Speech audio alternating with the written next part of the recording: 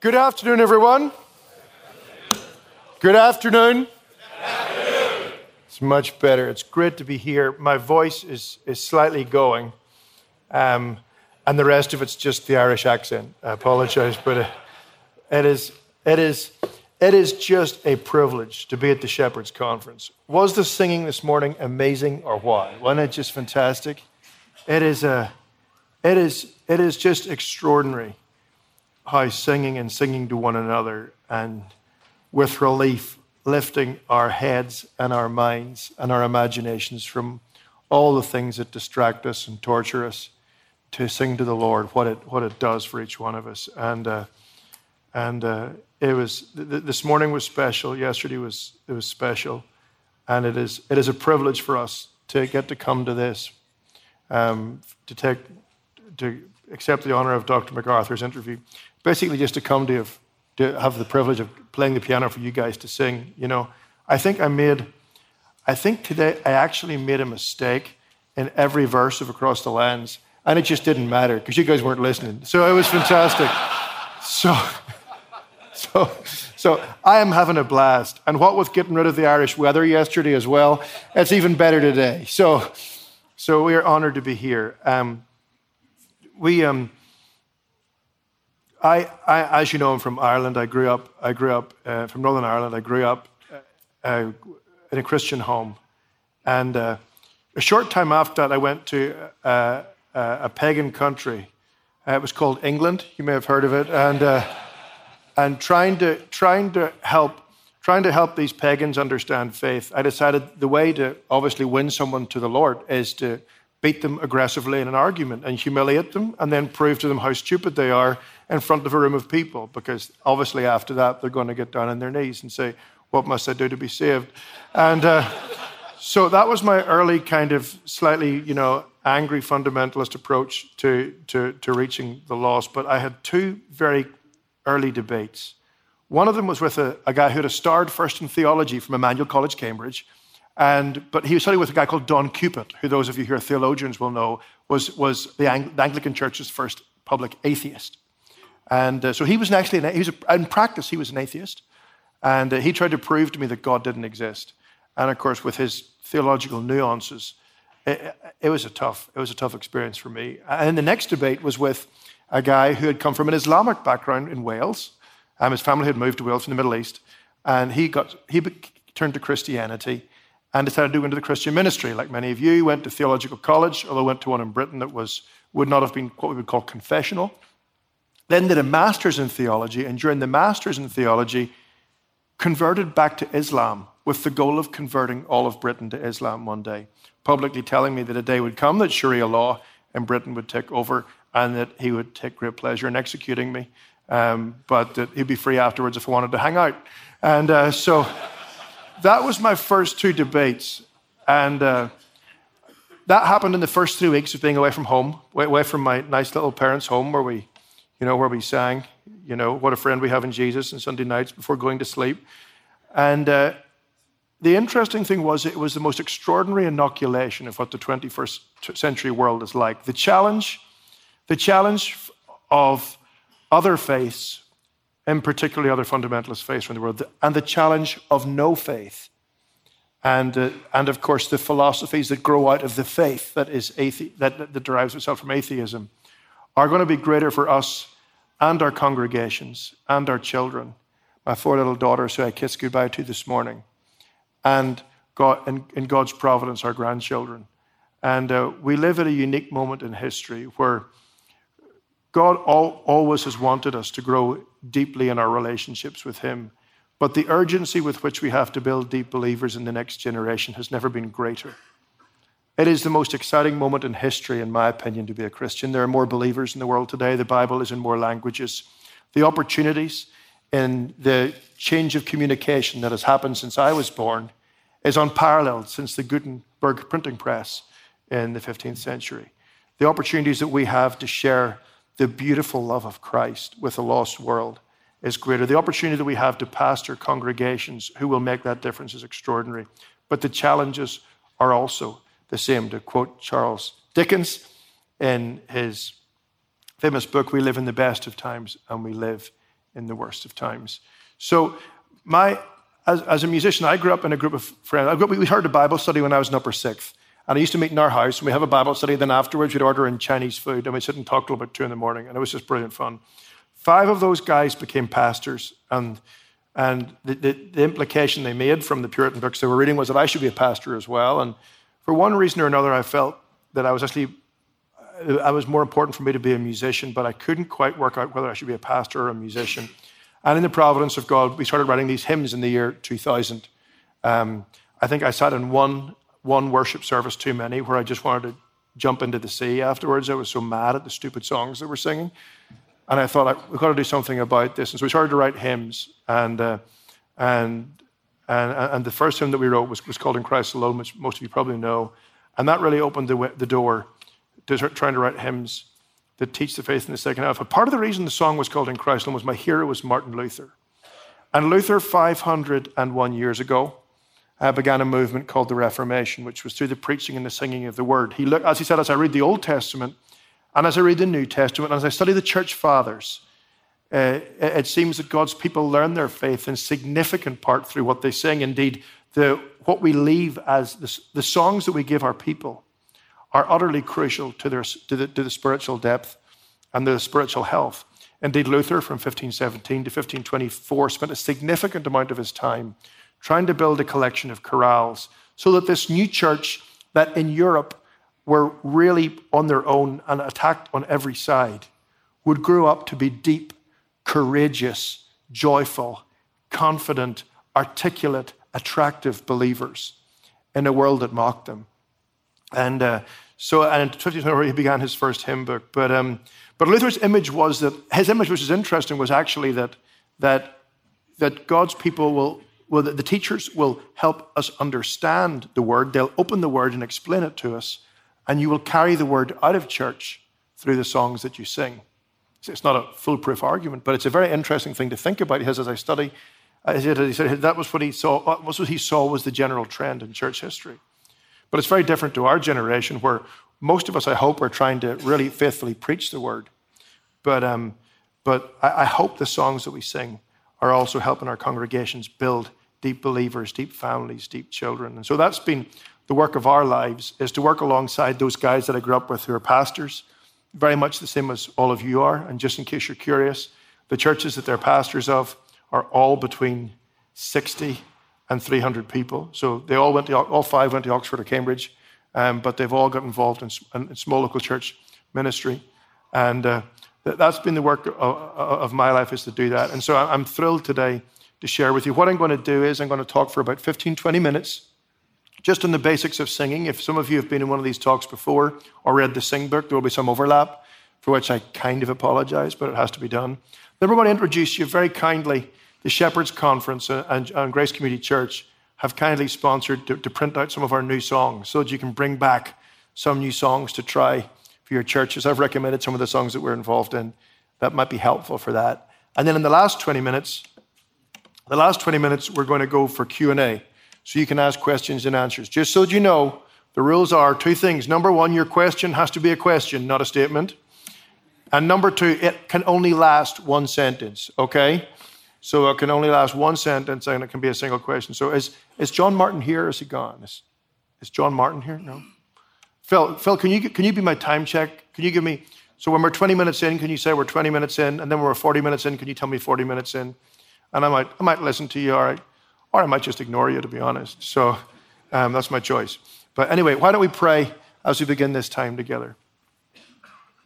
Our Heavenly Father, we thank you for this privilege to come away from the work that you've called us to, for this extraordinary time of encouragement, for richness, for learning, for inspiration. And our hearts are full. Our hearts are full with gratitude for so many things, for the ability and of so many folks in this church, from the gifted teachers to the volunteers who give up so much of their life and their comfort just to serve and help us really benefit from this conference. We thank you for these people. We thank you for the privilege of being here. We thank you for the families and teachers and pastors and parents and neighbors and musicians, all who gave of their time to pass on their faith to our generation. And Father, we pray that out of this conference, each of us will be more equipped to pass on to those who we serve and love as well. Most of all, Father, we thank you for the Lord Jesus. We know that this subject of singing, whether it's our hearts or our emotions or our tongues or our words, Father, you know that all of those things have fallen short of your standards even this day.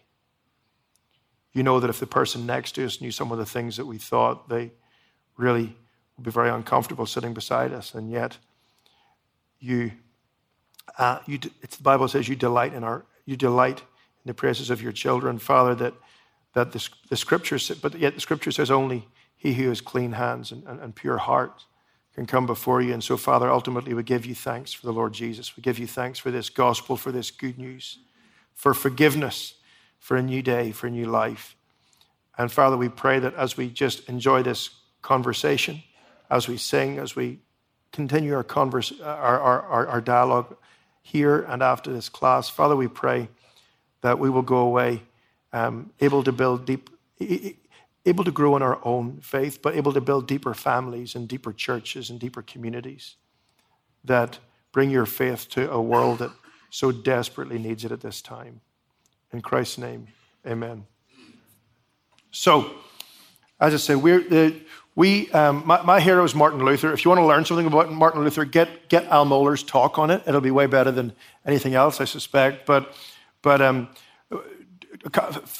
or 4 years ago, I turned 40 4 years ago. I know I look about 32, but I turned 40. I began to think about doing some help. What could we do to help congregational singing a little more than just doing 12 weeks a year traveling around churches? And we began to have the conversation about a book and a conference, and we tied it in with the 500th anniversary of Luther's Reformation last year to really help people look about congregational singing. And we asked really 2 questions to start. Number 1 is, why do we sing?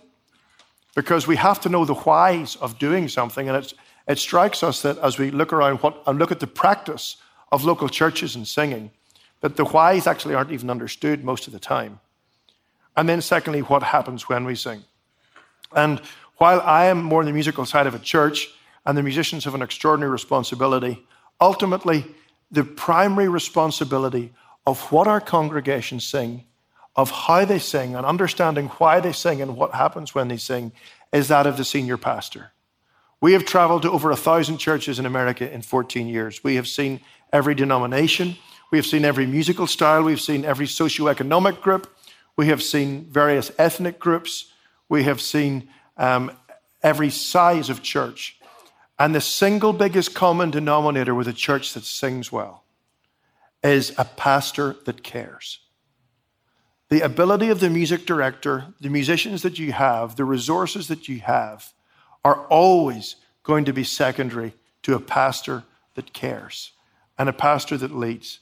And so let's remember from the start that our congregational singing is our responsibility. Let me go even further than that. When Luther began with that first hymn book in 1524, every evangelical movement since then has actually either created their own hymn book for their denomination, or like John MacArthur or Spurgeon or Moody or whatever, many of the more leaders of independent groups have created their own hymn book for their people. In other words, the pastor has taken control of what they sing. And it's important to remember, because if we don't have a hymn book, just to be clear, if we don't have a hymn book and we're just going with what the PR is telling us, the Christian music industry and the Christian radio industry are today primarily owned by Wall Street. So actually the demands of Wall Street for the first time in Christian history will be telling your church ultimately what they have to sing and what they shouldn't sing. Again, that's a little bit of a sweeping statement, slightly provocative, but not without truth, and frightening enough for each of us to understand that it is our responsibility, if we say we love our congregation, and if we say we love God's word, that we actually are taking responsibility for the songs our churches sing. But before we even do it, we need to ask, why do we sing? Why do we sing? Forgive my Presbyterian roots. I have to have 3 points, and they have to begin with the same letter. The first one is that we're singing because we're commanded to sing. If we take singing and add other derivative words in Scripture, like extol, exalt, praise, and put them all in one little bucket, singing is actually the single most common command in all of Scripture.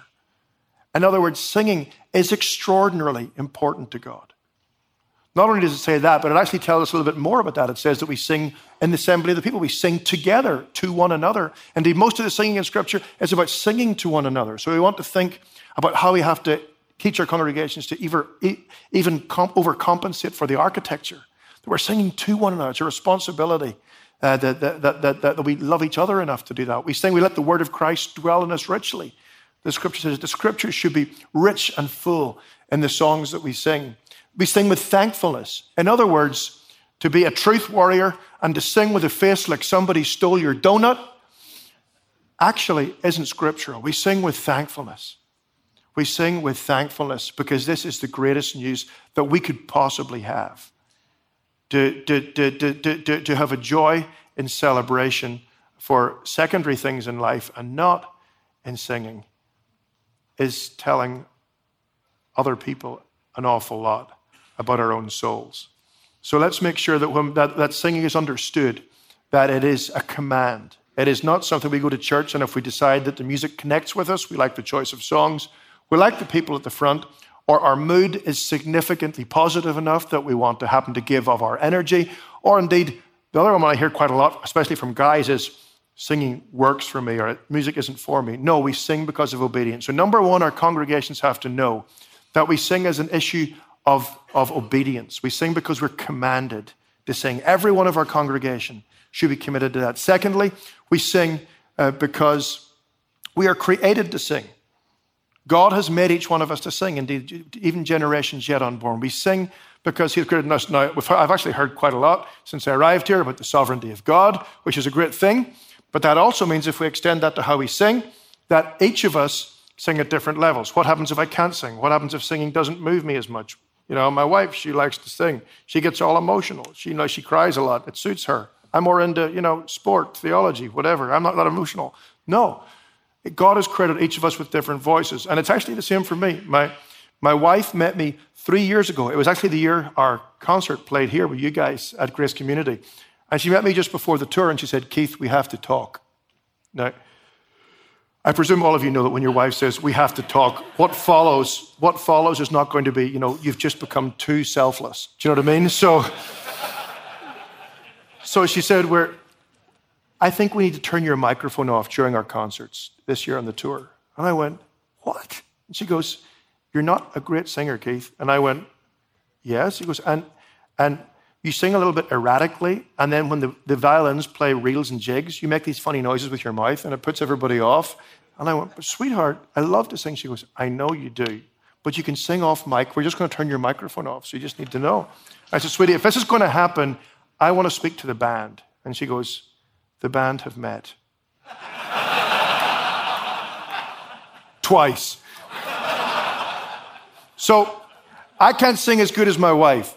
But the Lord loves to hear me sing because it's the confessional standard and not the professional standard of how we sing. And we have to make sure that when we teach this and we encourage our congregations, that everyone in the congregation is encouraged to sing, that the Lord delights in our praises. The best illustration I have is my little daughters.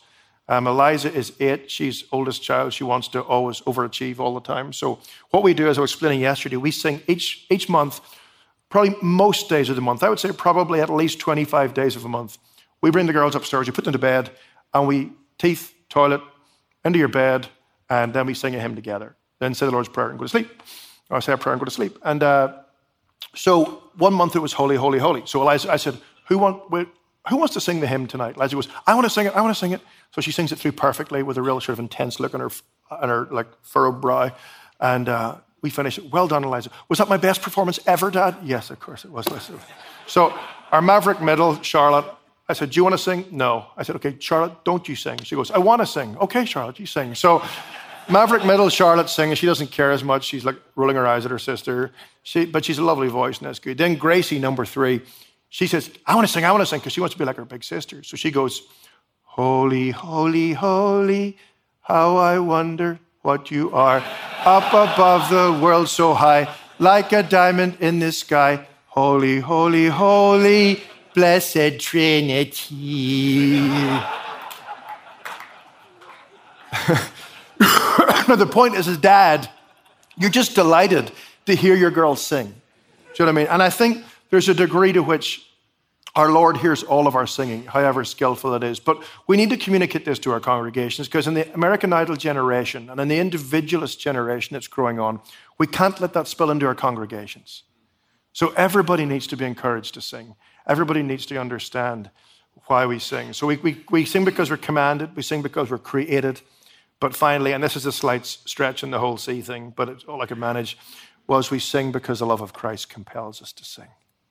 When we think about the God of the universe, when we sing, O Lord, our Lord, how majestic is your name in all the earth. The Psalms reply, how can I keep? The Psalms reply, and I will sing. The old hymn says, how can I keep from singing?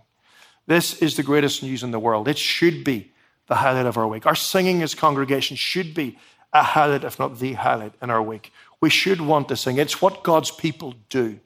It's what we've always done. I love the old Brooklyn Tabernacle choir video where the guy sings, I'm clean, I've been washed in the blood. A guy whose life was left for dead on the streets of Brooklyn through an addiction to crack cocaine.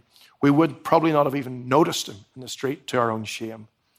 And he gets miraculously saved through the blood of Christ, and he sings, I'm clean, I've been washed in the blood. That's what each of us sing.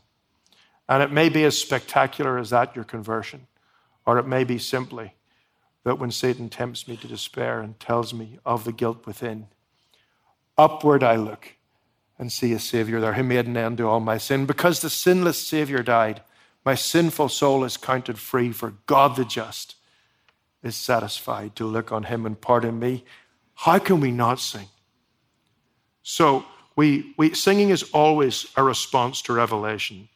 You know, doxology is always a response to theology. Let's make sure our sermons are firing our people to want to sing. I encourage you to sing songs at the end of your sermons in your churches. Or finish your services with, and when you're starting your services, give people the scriptures. Michael gave us the scriptures this morning, the Revelation 5, leading into holy, holy, holy. We don't have to talk for 5 minutes and bore people, but let's make sure when they arrive on a Sunday, it's not just a bunch of jokes about how you're feeling. It's sunny, it's rainy, it's whatever. The sports team did this. Forget that stuff. Let's give people a picture of the God of the Bible. And then let's encourage them to sing. It can be as simple as just taking a psalm, which is a command to sing because of the glory of God. Stand the whole congregation up and have them read it on the screen. Then start singing. We're compelled to sing because of the most extraordinary good news. That is the only hope for the world. So that's why we sing. What happens when we sing? Just 4 things I want you to think about as pastors, as you think about your church this Sunday, and as you think about your leadership, as you think about your families and everything else. Number 1 is that when we sing, and we talked about this earlier, we learn our faith in very significant part. It inflects our memories, it inflects our minds, it inflects our emotions, it inflects our souls, it inflects our prayers, it inflects our words.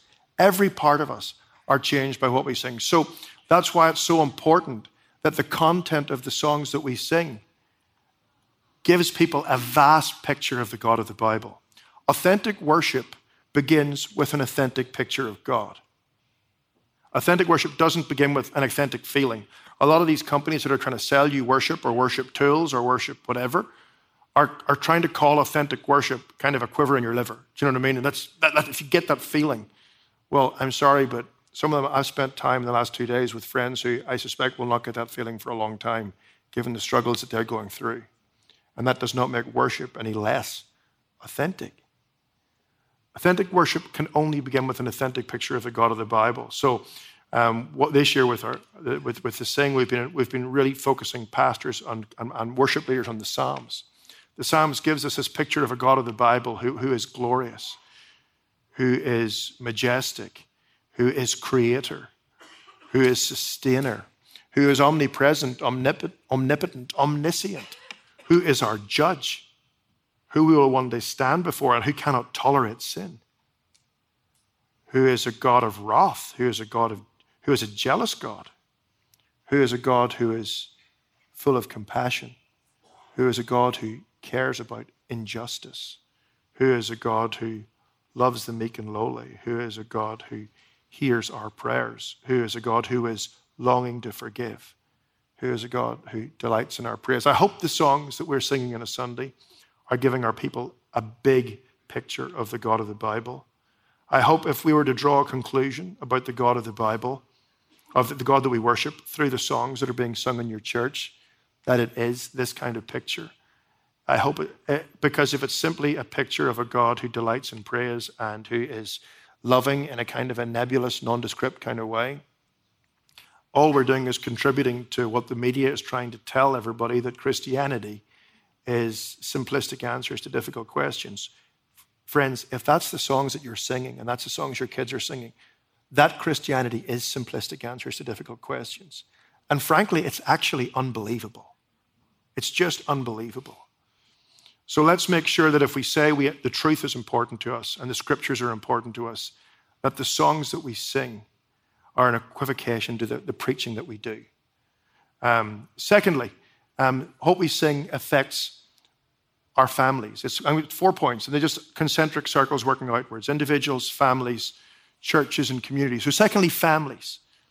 And I think this point, and Joel Beakey, who you heard earlier, has talked about this a lot, is that the New England Puritans, and he's a big supporter of it. He's a big expert in the Puritans. I think he is a Puritan, isn't he?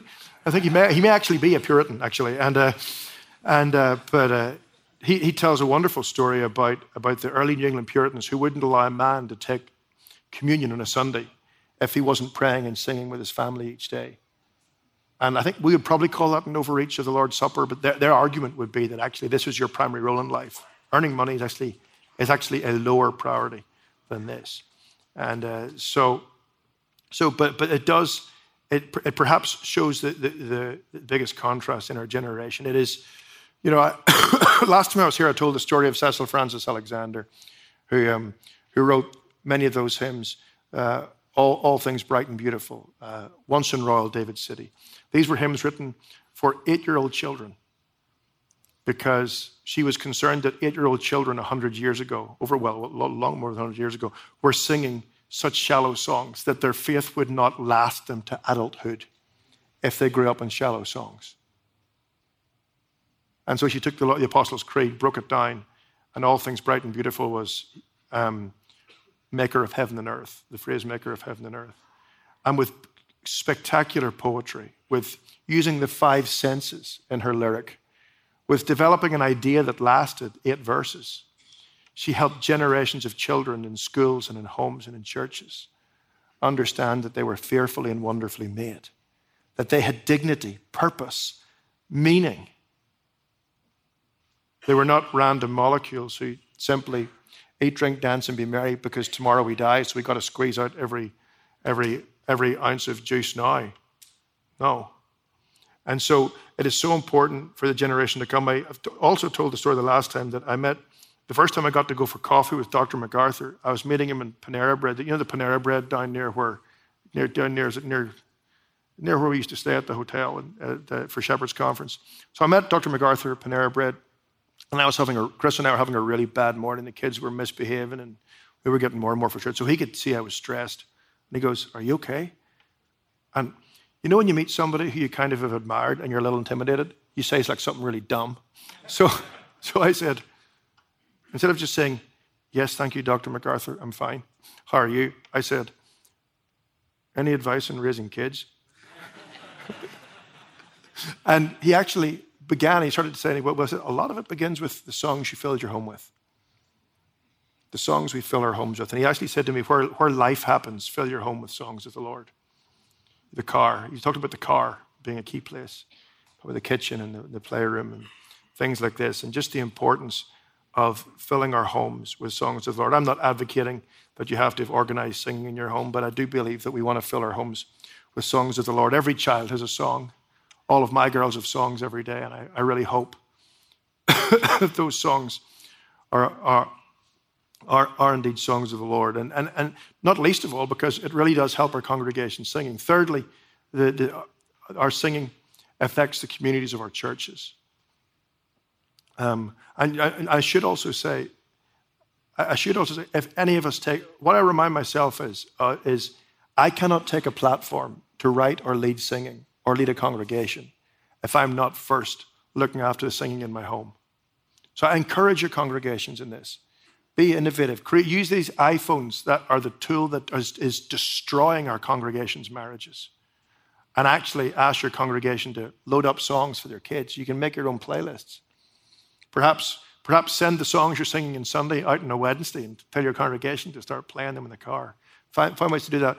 But let's move to the congregational singing. And that is that when we talk about the music in our churches, let's remember that the sound of our church's music is the sound of our congregation singing. The privilege that I have to accompany you or to accompany my church is the privilege of accompanying God's people singing. When we sing, the choir is the congregation, and that may include a wonderful choir, and if it does, that can be great. The audience is God. It is not a performance on a stage, which we come to make an assessment of. And if you're a musician, encourage your musicians to build a culture. Encourage your musicians to build a culture of helping our congregations sing better. I have so little time today, I'm not going to develop arguments. I'm presuming you're mostly on my side in these things, but just as we think through this, let's obviously singing is a spiritual activity, and so primarily we want it to be saved people. That is the most important thing in all of this. But in terms of our leadership and our preparation, let's make sure as pastors, our whole congregation know why they need to sing. And they're being encouraged, that they're not being patronized, but they're being encouraged, that we're modeling it, that we're excited about it. Let's make sure that the songs we sing are singable. The number of events I've had to appear at over the years where there's some guy at the front singing this dumb song with like 4 words and 2 chords, and like it just goes round and round till you're about to bang your head off a wall. And the front 3 rows are all like jumping up and down, going crazy, and everybody else is sitting looking at their phone, wondering why they're there. And then about 3 songs in, they sing How Great Thou Art, and suddenly everybody sings, or Holy, Holy, Holy, and suddenly everybody sings. You're going, yeah, why didn't they just start with this? You're like, what on earth are we wasting our time for 12 minutes for? You know, I was with a friend recently, and their 21-year-old child had died of leukemia, and it was their funeral, and they loved that kind of music. It was our common, every time we met, it was kind of almost like the joke that we'd argue about church music. And they said, we wanted you to come and help with the funeral. These are the songs we're doing. And I said, oh, I've never heard those songs in your home. And they went, no, it's too serious for those kind of songs. It was kind of a sad reflection that congregational worship is so trivial. Let's make sure the songs we sing help our congregations sing well. Let's make sure that the music team, whether it is one person, whether it is 4 people, whether it is a choir, whether it is a band, that each one of them are bought in to helping our congregations sing each week. And let's make sure our congregation build a culture. Each week, ask the question. In our church, we went back to the simplification of, and I'm not the music guy, Tommy is, I'm just the kind of the side guy.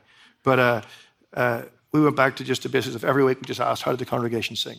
And just that was the only focus for about a year. It took about a year to change the culture. And it's a wonderful singing church because of it. Finally, let's remember that our singing is a witness. God's people singing has always been a witness throughout history. In the Old Testament, it was often a witness. In the New Testament, we see it in the Acts of the Apostles. We see it with Paul and Silas. We see it throughout church history. We see it in revival history. God's people singing. I remember talking to Cliff Barrows once and saying, why do they always insist on congregational singing in crusades? And he said, because there's a unique witness when God's people sing. And I believe as our culture continues to fragment and collapse, that God's people getting together to sing, as simple as it may seem to some people, will actually be an increasingly beautiful thing at multiple levels that is attractive. And this idea that performance music, which I love, by the way, I have a very high view of music in all areas of church, but this idea that you need to perform something about 40% as well, as you can hear it in iTunes, somehow attracts people to Christianity, is actually, has limited effect. I think God's people singing passionately is a far more unique witness in the culture that we live in, a far more needed witness in the culture we live. Singing helps. Singing is always a witness to whether it's to the unsaved spouse in our church, whether it's to people who are visiting our church, frankly, whether it's to the person in your church who's been a Baptist since before Moses, but still doesn't know the Lord. Let's remember that we sing not just because the Lord is worthy of praise and not just because we want to sing, but when we're singing, it's a community group. It's a responsibility to other people, believers and even unbelievers. And also let's remember the congregational singing fires us to witness. So we want to sing about the gospel, and we want to sing about the importance of witness as well in our songs. We want to sing about the gospel and sing about eternity. 75% of great hymns, approximately, talked about eternity, usually in the last verse, sometimes in the chorus, sometimes throughout, usually in the last verse. They would talk about heaven, hell, judgment, or the life to come. In modern worship songs, less than 3% talk about eternity. So be aware of these things, because there is no way that change in culture is not breeding a new generation of people who have a far more narcissistic, far more unbiblical, far more selfish and shallow approach to life. Let's make sure we fill our people with eternity and the need to witness. I'll never forget a lady called Helen Roosevelt. She was a missionary. You may have heard of. Anybody heard of Helen Roosevelt? Yeah. She lived near us in Northern Ireland. Chris and I used to go visit her.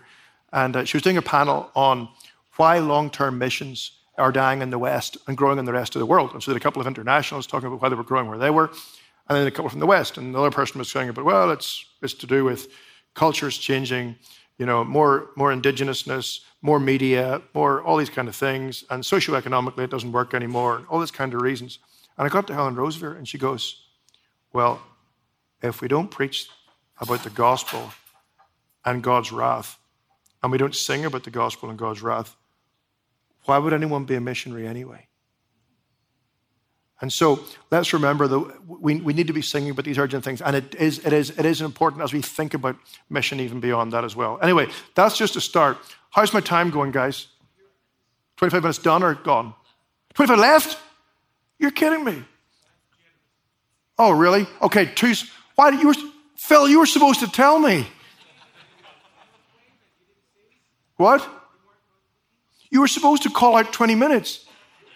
Jeez. Everyone, do not use Phil for time in future. Well, I want to thank Shepherd's Conference and Grace Community, who kindly copied out all these songs for you to take home. These are songs. Can I have a copy of that pack for a minute? These are songs we want you to take home. Do you mind if I just borrow it for a minute? I know how they go. I just want to remember what the songs were. So this was their generosity, not ours. But these are songs. If you don't know, just review them for next year. His Mercy is More, we did yesterday. It's a gospel song. We've taught our kids this song. It's wonderful. Stronger than darkness, new every morning. My wife sat up with our girls, talking about the darkness. How do they feel in the darkness? Being scared of the dark. Then new every morning. How do you feel in the morning when you run down to breakfast? And just explaining these songs to our kids. So we hope they'll go. Usually we teach old hymns, but that one is just wonderful. So I recommend that to your church and to your children. Magnificent, Marvelous, Matchless. We put this in here because it's an opening song. One of the hardest songs for our communities is to find opening songs with energy that also have content. There's plenty of big hymns we can use, plenty of slow songs, but up-tempo songs that aren't kind of like dumb are really hard to find. So this song was primarily Matt Papa and Aaron Keys, and then they invited us to put a chorus on it, which we did, which was kind of when we were doing the Psalms thing. So the chorus is kind of inspired by Psalm 136, but it's really just taking lots of images found throughout Scripture. And we'll sing that song in a minute. We'll have a little run at that song in a minute. I Will Wait for You. I'm going to teach you that one as well. It's from our recent work on. We've started this project of going through all of the Psalms and setting them. I'll explain it in a minute. My Worth Is Not in What I Own, we did yesterday, and our simple gospel song, relatively new. It's been out there for a while, but it looks at the important subject of identity. My worth is not in what I own, not in the strength of flesh and bone, but in the costly one's love of the cross. We use that song as a kind of a response song. We use it as an offering song. We use it as a song leading into a sermon. We use it as a song in communion. And then The Lord Is My Salvation was actually began my wife doing a meditation in Psalm 27. Then she added a second psalm, which I've just forgotten. And then we put some music to it, and we did that yesterday. The singing in this song yesterday was wonderful, by the way.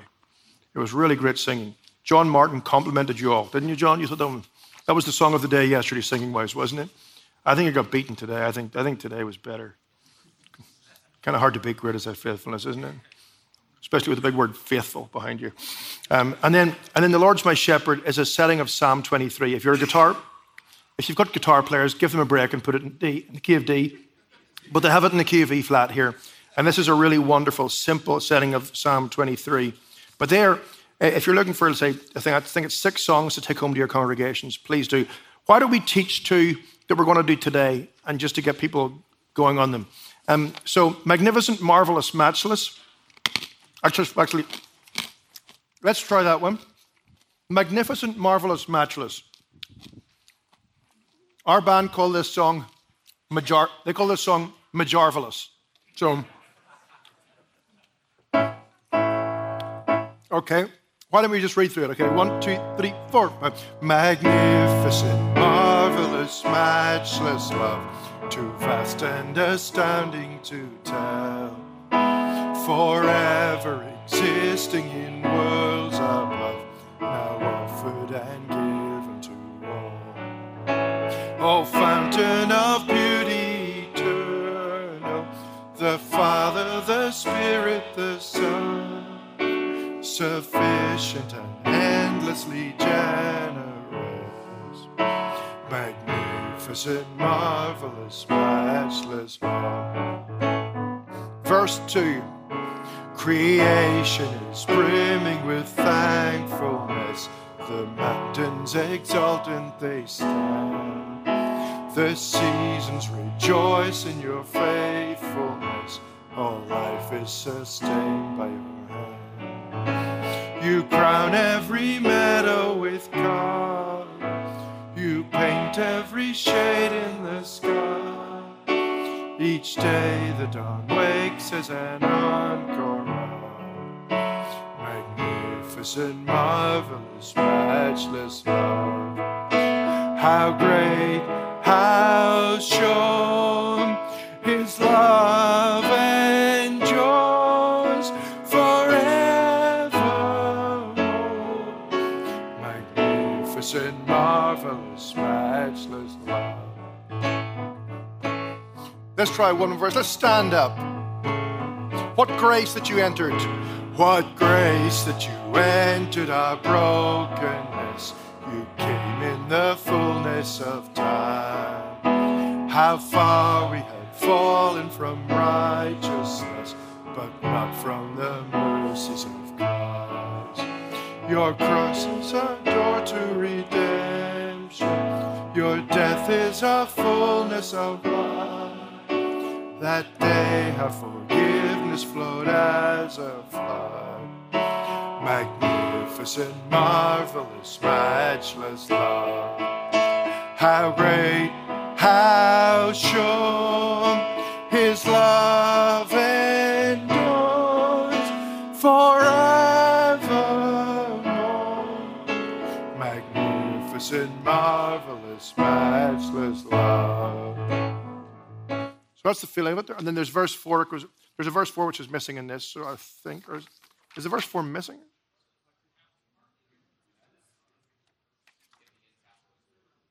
Okay, so we're going to have to just find the rest of that. Okay, can we take a note to send that one? Okay, let's go to I Will Wait For You. This has been our work for the year. I Will Wait For You, Psalm 130. But if you turn over the page, you will see, Lord, from the depths I call to you. Okay? So, what we're going to do with this song is, we're going to take, this is Psalm 130, known as the De Profundis, out of the depths I called you. It was Augustine's favorite psalm. It was Luther's favorite psalm. It was Calvin's favorite psalm. And Wesley's favorite psalm. So, something for all of you. Somebody for all of you to like. And so, what we do is, this is the old Scottish tune, Martyrdom. I think you sing, Alas, and did my Saviour bleed. Is that right?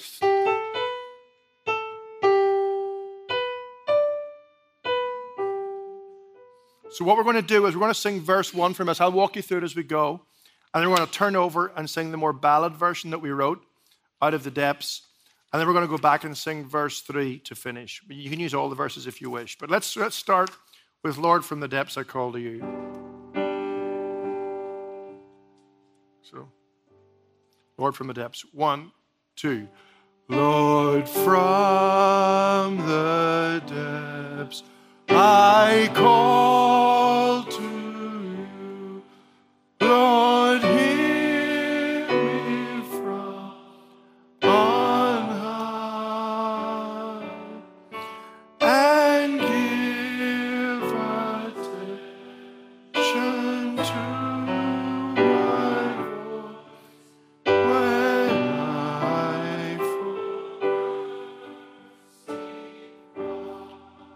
And turn over the page. We'll do the ballad.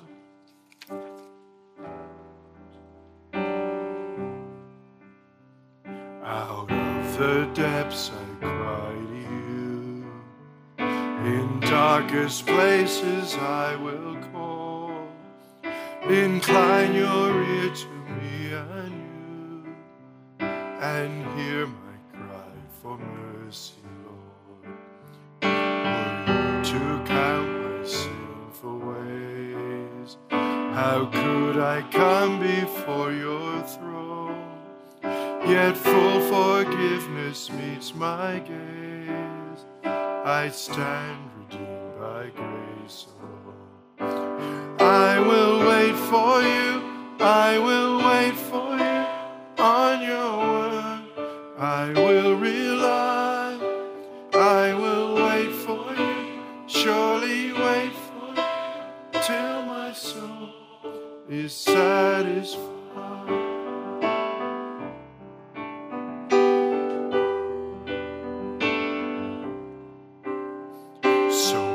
Your hope in God alone. Take courage in His power to save, completely and forever won by Christ emerging from the grave. I will wait for you. I will wait for you on your word. I will rely. I will wait for you. Surely wait for you till my soul is satisfied.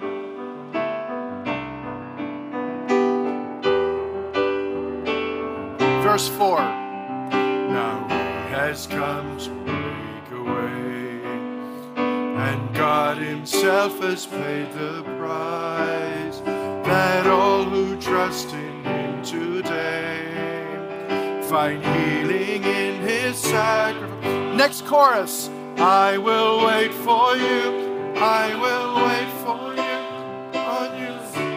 And through the night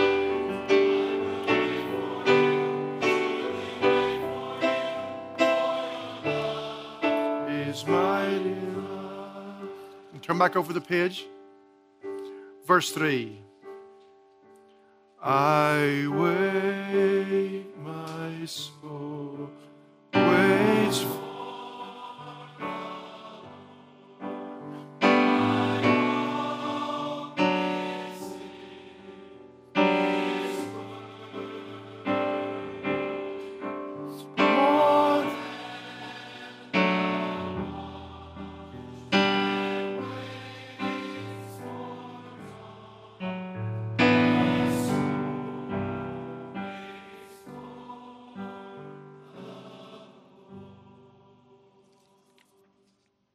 Wonderful. Please take the seat. Sorry, that sheet music isn't the most user-friendly, I don't think. Shall we do one more song, John, or go straight to questions?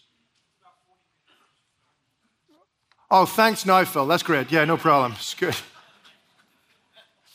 Okay, one more song. Let's do one more song, Lord's My Shepherd, and we'll go to questions. This is I'd say they've written it in E flat, but let your guitar player do it in D. He doesn't deserve that. And John, can you remind me to send digital versions to everyone here so we get the digital and we'll get the D versions? So here we go. Everyone, let's sing together. The Lord's my shepherd, I'll not want. He makes me lie in pastures green. He leads me by the still, still water. His goodness restores my soul.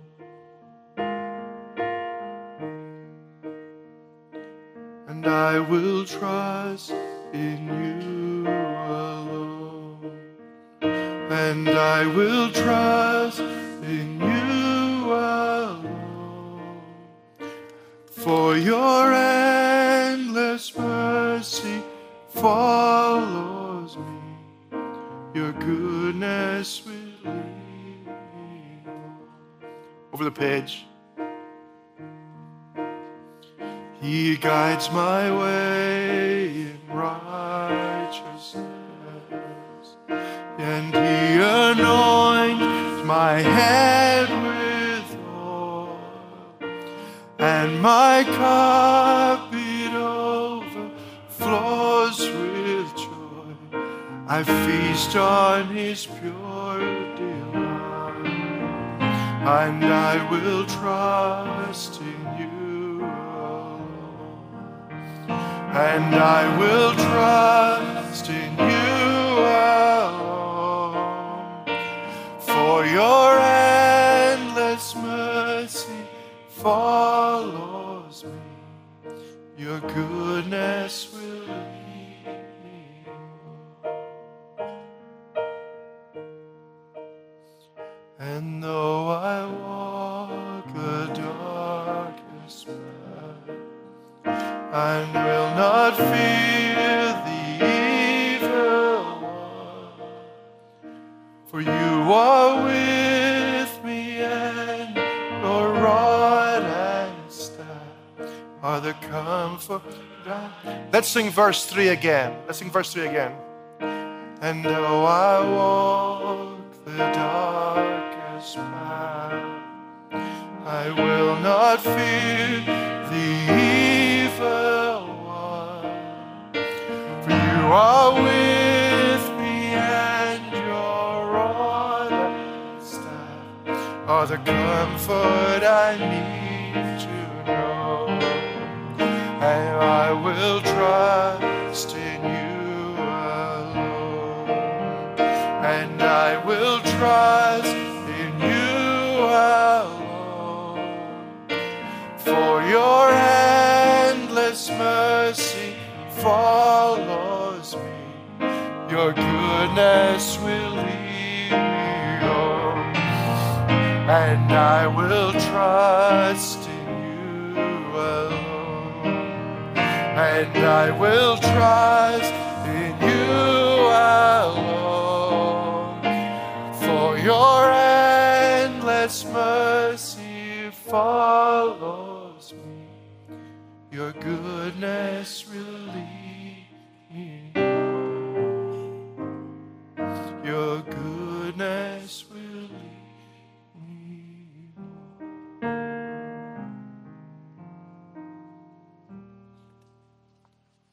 The Psalms have a unique ability, haven't they, to sing to our souls, and just in sort of raw ways. So that's anyway, and I hope those songs can be useful to you, and I hope that's a real simple song to teach your church. And I said I have requested that we will send digital versions just so that they're a little bit more. These are the first ones of these particular arrangements, just to make them a little more user friendly. We got to wrap up in about 5 minutes here. So tell us about the conference. We're done? No, tell us about the conference before we're done. Real quickly, the Sing conference, as I said, is each year to help our churches and their congregational singing. It's a combination of theology, of artistry, and tools to help us lead our worship. This year we're looking at the life of Christ. Monday is the incarnation. Tuesday is the Easter story. Wednesday is the Great Commission and the Lord's return. We've got Os Guinness talking about the incomparable life of Christ in the world, 21st century world of faith and unfaith. We've Don Carson talking about singing and believing the incarnation. We've Mark Dever talking about singing the gospel. With John MacArthur on the sufferings and death of Christ. John Piper on the explosive power of the resurrection. I guess everything's explosive when it's John Piper, but anyway, that's what we called it that anyway before he decided to do it. It just happens that we got an explosive person.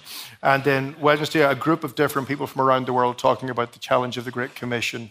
And then Johnny Erickson Tada wrapping up with Longing for the Lord's Returning, hymn sing. We've got a number of concerts at the Grand Ole Opry at the Bridgeton to enjoy music. And then we ourselves as a team are writing what we call the Life of Christ Quintology, which is 30 hymns that help teach basic Christology to our congregations, which will be recorded as well and be available too. So it's the 19th to 21st of August.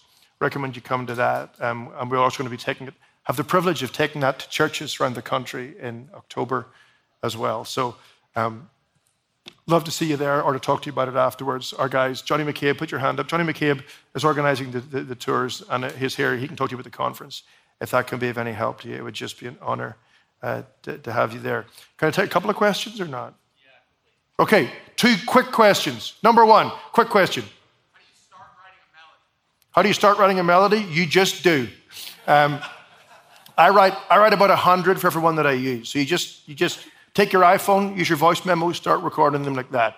And then when one of them isn't as bad as the rest, work harder on that one. Question here, sir. You know what? We didn't, because it's a bit more of a. Yeah. Well, what we should do is I'm going to ask Bill Brandenstein if they'll mix it here, mix the version you did here last year, and make that available. But so it's not recorded yet. But I will ask Phil and John and Bob, if we can make that available, because we can get you the sheet music and the YouTube video. Here, sir.